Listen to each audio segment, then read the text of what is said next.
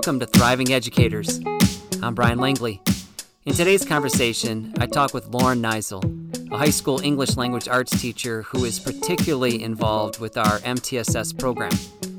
Lauren is a true professional, engaging with the literacy community as a contributor to numerous blogs. In this conversation, Lauren shares the lessons she's learned from a decade spent thinking about and working in the MTSS framework.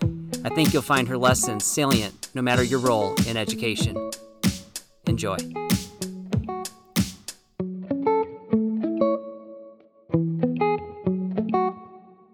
Lauren Neisel, hello. Welcome to the show. Thanks for joining us. Good morning. Thanks for having me. So happy to be here. So you've had 11 years of experience with MTSS programs at the high school. I wonder if you could help us define MTSS for people that maybe aren't as familiar with that acronym. So MTSS stands for Multi-Tiered System of Support. So it's basically a framework. We kind of think of it as like a tiered pyramid where we're looking at students kind of in three separate sort of levels. So all students are part of MTSS, like every single student we work with, because it's really a framework to understand like how kids need support. Some kids need none. Some kids need a little bit. Some kids need a lot. And so like looking at MTSS, the pyramid is a way to help us to understand that each kid is sort of getting like the just right support that they need. So at a tier 1 level, that's what we would say all students are tier 1. And so those are the things that happen within a classroom. Like it's the things that you do that help a student who might not be understanding a concept at first. And it's those small little moves, often maybe that you're doing completely unaware of it, to try to help students understand and, get to proficiency. When we think about some kids, though, that's not enough just to be in a class and have like the normal things that all kids get. Sometimes they need to work with an academic support coach. And so that's kind of where we get into like a tier 2 and tier 3 intervention. So a tier 2 is where we try to do some things that are going to help provide them with some skills that will help them to get through the curriculum. It might be that they're in small groups. It might be that the interventionist goes and works in the classroom alongside the teacher. And we're hopeful that when we do a tier 2, that'll take care of it. Sometimes, though, that's not enough. And so when we get to a tier 3, we increase our intensity and our frequency. And a lot of times the tier 3 is the sort of thing that's like the last chance before we start to think and consider, do we need to involve special education? And so MTSS is this framework that's also meant to be kind of like a gatekeeper. Like we don't want to over refer kids for special education, and particularly when we look at the disproportionality between students of color and students who are not of color, we find that students of color have historically been referred more for special education. So something like MTSS is a way to make sure that all of our kids are getting their gaps filled, and we're not just doing this knee-jerk thing where we're jumping to over support, because the best place for any kid to learn is that least restrictive environment. So MTSS is trying to help kids get those adjustments and tweaks so that they can have what they need to be successful. In your decade of working in MTSS environments or with the MTSS program, I'm curious, like, what has been the biggest takeaways for you? I think that the biggest takeaway for me is that the best way to really manage an intervention is to prevent it. And so, when we think a little bit about this idea of prevention, I think that the best place for any student to grow is in the classroom setting. And particularly when we are looking at secondary kids, which is, who I work with mostly, I think that developmentally, it's really to their benefit to be with their peers and their classmates. Having them in a separate pull-out intervention for long periods of time isn't the healthiest way for them to learn, especially as we think about those collaborative skills that we're trying to really hone for our kids as they're getting ready for career in college. I can't speak for what early education looks like, but I would probably say that interventionists who work at the elementary level also see the benefit of kids being with other kids. And I think that sense of belonging in a classroom really is what kids, no matter what their age is, seek. And so I think that for us to be able to do that is that, basically when we see a student who's struggling, I think we need to think, well, what shifts or what small moves. Often it's like small moves make big waves. That was like a huge piece of advice a professor in college told me. Okay. What are those small moves that really can shift what a student is doing and how they're thinking about themselves as readers and writers, or any subject you're teaching. And I think that, I think the role of MTSS is important, but I think that what the teacher does is more important, because that's who they're with most of the time. So I would say for me, like, I have this interesting role now where my feet are kind of in both worlds. I do MTSS support, but I also teach ELA 9. Mm-hmm. And because I've worked a lot with students who have struggled to get through material and content, it's changed how I'm teaching and shifting things at a tier 1 level for all of my kids. And so kind of, a lot of times teachers are like, oh my gosh, like, how do I manage like what these kids who are struggling need? But like, I think a big takeaway for me that I would emphasize is that the shifts you make for the kid who's struggling are going to help everyone. Right. And it's only going to like help lighten that cognitive load that kids have. So I think that's a big takeaway.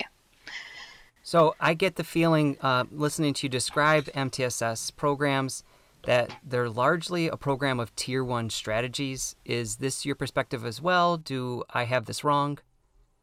Yeah, so I definitely think Tier 1 is where it's at. In fact, I was talking with a literacy specialist out of Oakland Schools, and a lot of her work centers on programs that pull kids out of the classroom.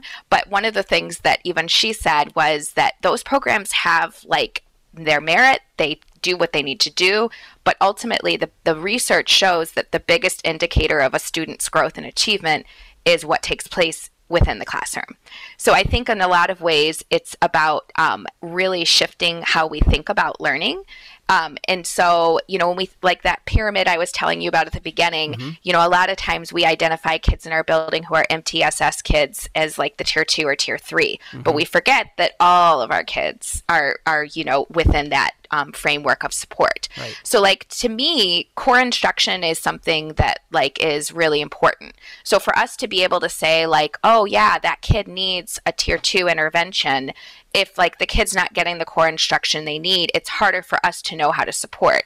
And likewise, when we go to like an SST referral meeting where we're starting to involve special education, they want to know, well, what core instructional moves have occurred so we can see what the kids' gaps might be or might not be, and to know if they've received that, core instruction that's necessary. So like, I sort of think that, our goal at the high school is really to get our kids to independence. Mm-hmm. So like, qualifying a kid for special education, for example, as a junior isn't necessarily going to have the same impact that would in the earlier years. Okay. So we have to be thinking like, how can we get all of our kids to manage themselves independently? And some kids need more scaffolds than others. And so, eventually what we want, though, in a perfect world is that we've really helped them 9, 10, those grades. And by the time they get to the second half of high school, they need that support less and less. And so really, the best place for them to be moving in that direction is to sort of be within the classroom. Okay, so as I'm listening to you talk about this, I'm thinking to myself, okay, so if the MTSS program begins with Tier 1 strategies, and Tier 1 strategies are the strategies that are taking place in every classroom, then really every classroom teacher is an MTSS teacher, just really teaching, using the Tier 1 strategies. So I'm curious then, since this is the case, what guidance do you have for classroom teachers? Are there some high-yield Tier 1 strategies that you can point us in the direction of, or you would recommend?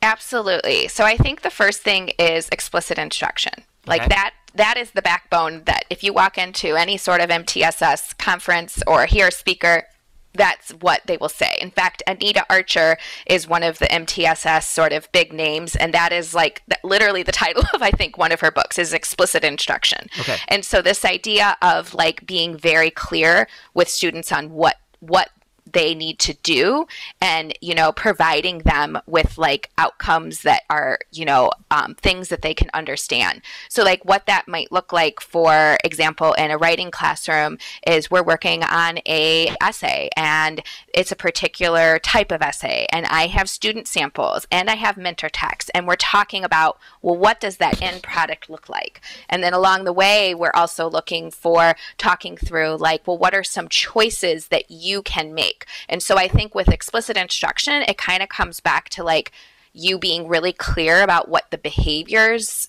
are like necessary of the student in order to produce the result that you want. So like thinking like a scientist, thinking like a historian, thinking like a mathematician. So a lot of the things that have, I think, kind of naturally happened in our disciplines, I think in the last decade or so, that's what we want to make really clear to our students. It's like they need to understand and see learning as choices, and how to create like understanding of their learning, or to show proficiency, they have to make certain choices. So I think once kids have a sense of what that looks like, I think that is something that is really high yield.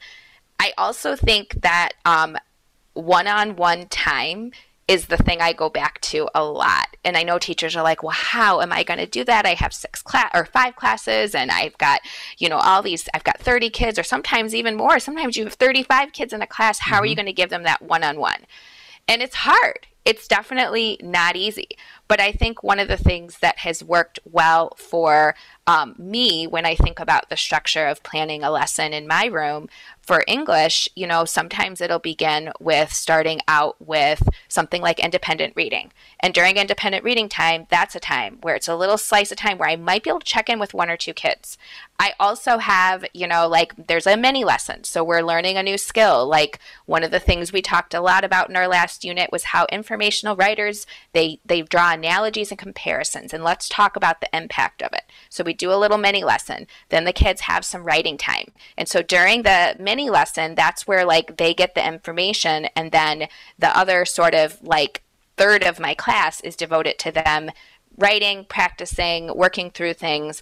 And I've kind of made it like this habit and routine that whenever there's work time, I'm up and walking. And it might be as simple like, hey, check in. How you doing? Mm-hmm. Sometimes they say, I'm great and I'm fine. Sometimes they're like, I have a question about this. Or you like honestly know who your kids are that need to be checked in with. Mm-hmm. And so with those kids, it's not maybe a how it's going. It's a, hey, here's what I noticed happened in your last assignment, or here's what I'm noticing you're doing, like here's a common error I'm noticing that you're doing in this problem we worked through. And so like providing that time where like you can one-on-one talk with kids, I think is really helpful. One of the things I think that we've been hearing and talking a lot about in the last year is like, how do we support our students' social emotional well-being? Mm-hmm, of course. I think that a lot of times it's really important to do those things that are community building and are fun, that take us maybe away from our content. But one of the things that I think is, for me as a teacher, high yield, is that one-on-one is like the way that you let the kid know, listen, I got your back. And so if we want to talk about like kids feeling that sense of wellness in your classroom, it doesn't mean that you have to go talk with them about like deep, dark secrets. Mm-hmm. It's that ability to like go in, be close by them, like proximity is huge, okay. And to be able to just like address them and like have a one-on-one conversation. And so like I have one of those like hokey or hockey stools, one of those little wobble stools. Sometimes I take a little like chair and I wheel it around, and I'll pull up a chair and sit down next to them. And I think that by sitting down next to them, it changes like to the dynamic of how we're talking. So like that to me like does a couple things as well. Like you're providing that relationship building that I think is really important, but I think you're also normalizing that everyone in this class gets a conversation with, Mrs. Neisel. Nice. And it's not just the kid who doesn't understand. And so like part of like what makes a good tier 1 intervention is that you need to let other kids who are getting that support know that that's normalized. And so that's one of the things like big picture program wise that we've tried to do. So I think that for me, being incredibly clear with what I want, and making sure that I have that one-on-one time to check in is key. And then the other things I would say too, just like the agenda on Schoology, I had a really interesting experience early on in the school year where a student of mine, we were hybrid, so like several days a week they were at home, and I put on my agenda one of the things that I wanted the at-home kids to do was to read the book. Now, that week before, I had passed out memoirs. We were getting ready to do our Lit Circle unit in ninth grade English, and I said, and so pretty much every kid who had been in school would have known that read book was to do that. Mm-hmm. At least that's what I thought. Well, this student came back and I said, how's your reading going? What book am I supposed to read? I'm so confused. And so suddenly I had this like, oh my gosh, like these kids are at home. They have zero structure and they don't know what to do. So what I would do is I would say, like, if you're at home, you're going to do this first. Then you're going to submit this, and then you're going to do this. And I was like super explicit and clear with exactly what they needed, and honestly provided what seemed to me like more detail than what was needed. Mm-hmm. But then I have to like always tell myself, like, it's a lot clearer to me because it's in my head. Right. Yeah. So like for them, there's like a lot of assumptions that I'm making about the clarity of my instruction because it's in my head. But for them, they're hearing something different. And so I started to do that where I was really clear with, okay, like my in-class kids, first we're going to do this all together. Then during the independent time, you're going to make sure you complete this. And then here's a reminder, make sure you submit X, Y, and Z, because kids were sometimes, starting the work, but not submitting it. Okay. So like, it's all those like little things like where you're like, it kind of goes back to what I said before, those behaviors, like you're really clear and like modeling and thinking aloud the behaviors that you want them to have in order to get into the routine of your learning. So I'm going to think about being explicit both with my instructions and in modeling what I want things to look like, but also in like, what are the steps of this class and what are we going to be doing today? And then I also want to be carving out time to have one-on-one conversations with students, let them know I have their back, work on those relationships. Those are some high yield strategies that you've seen that I can put into play. Absolutely. Okay, so as we conclude, I've been asking all the guests on here if there are any resource recommendations you have, education related, to share with everyone. So I have a few. They are going to be probably more specific to literacy since that's really sort of the mainstay of my work. But for me, one that really changed, honestly, how we think about reading within our whole English department has been Read Aside by Kelly Gallagher. That's a really great book because it's about how do you build stamina in readers. One of the big things that our kids don't have to academically thrive at high school is that they don't have that stamina. So one of the things that we think about in English is how do we build that muscle, because it doesn't just impact our discipline, it impacts everyone's, because reading is something that's going in every single class, and that's something that disciplinary literacy is really important for. Another book I really love is this book by John Warner called The Writer's Practice. He's a college professor and he writes a lot about the things that he teaches his composition students. Okay. And I feel like for me, it's really helpful to consider what are those habits and those skills that college professors are seeking in our students. And I think a lot of times they're not what we think they are. Okay. It's not that, those sort of very traditional, they must know how to, write in this form and there's this structure and this routine, and that's not. And so it kind of goes back to the college board, the composition board. They put together some recommendations for college readiness, and a lot of them come down to the habits of the mind, like flexibility, being an innovative thinker, being open-minded. So a lot of it kind of crosses over even with our school with some of those IB, learner profiles, traits that we talk a lot about. So I think I liked that book because it really kind of got back to what are the choices that we want our kids to be able to make when they leave us. And so that helps me to think of the scaffolds I need to build while they're still with me. So that is a book I really love, The Writer's Practice by John Warner. And then I would say, for me, if you're able to ever go to conferences, like I so recommend them because I think they spark your thinking in Mm-hmm. ways that really get you excited about your teaching craft again. I think this job is definitely not for the faint-hearted. There are times where I think we all feel really like tired and we're in the weeds. And I think that when you can go to a conference, it is the breath that you need often. And so like I had the fortune of going to the National Council of Teachers of English conference a few years ago. That was amazing. Like the level of diversity of thought and the presenters and what I was able to come back with and how it just really invigorated me as a teacher was enormous. But even you don't have to go to a national conference. You know, there's lots of web conferences. National Writing Project is an organization I've been a part of since I was a first year teacher. They have some really great, virtual type conferences where they're doing them over Zoom, which some people might say, no more Zoom, but maybe for you it's convenient. You don't have to leave your house. We have things like the, Michigan, has multiple conferences that are related to different fields. And so I think for me, a huge resource is hearing what other experts in the field are saying and talking about. And so to me, like, I guess as a general resource, I would say find a way to get to a conference at least once a year. Like, I feel like it's what you need if you can. Or like have your ears wide open when you're hearing other people talk about their teaching. Or even just have lunch once in a while with a colleague, and I think talking to them about some of the things that they're doing can help give you that same experience without having to go to a conference necessarily. Gotcha. And part of what you're talking about is what we're trying to accomplish with this podcast, of letting people share ideas and get different perspectives. So thank you very much. We'll add those to our resource list. So I'm curious, as we wrap this up, what's on your mind these days? Is there a particular problem that you're trying to solve, something that you're working on? Well, I think for me, this year has been a really interesting year because I think I've seen not just my students and but I've also seen the bigger picture, especially with our virtual learners who are at home.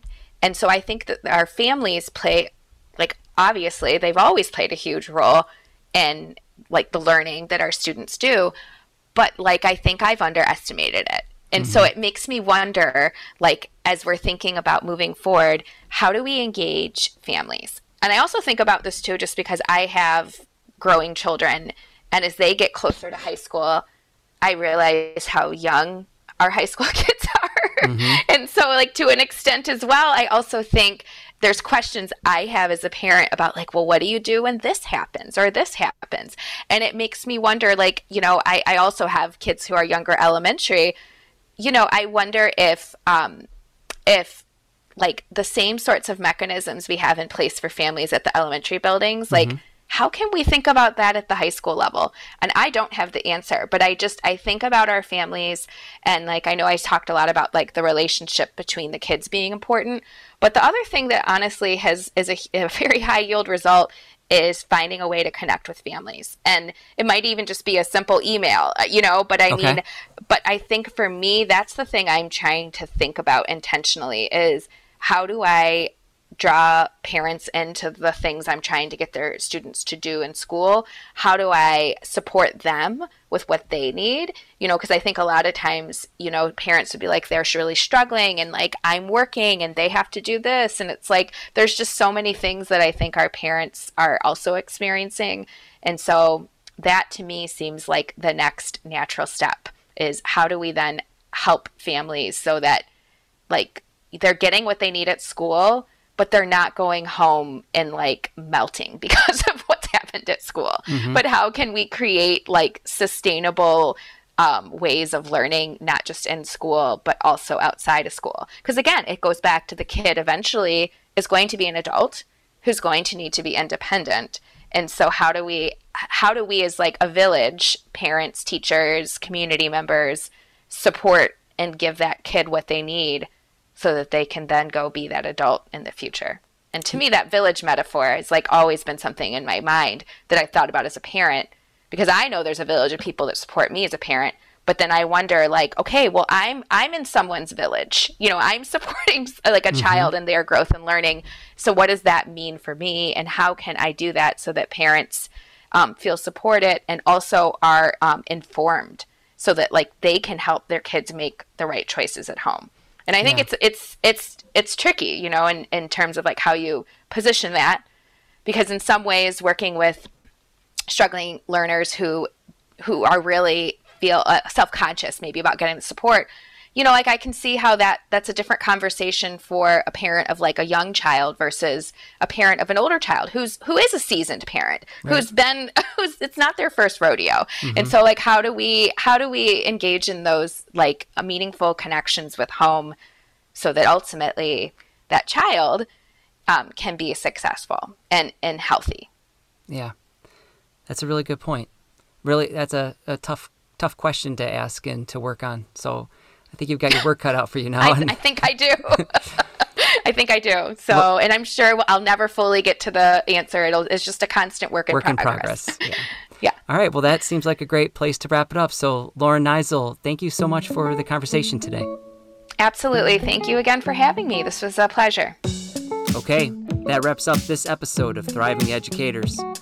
I want to thank Lauren Neisel for sharing her expertise of the MTSS framework. Lauren makes it clear that all classroom teachers are MTSS teachers, and that Tier 1 strategies are our best tool for supporting our students. Take care, everyone.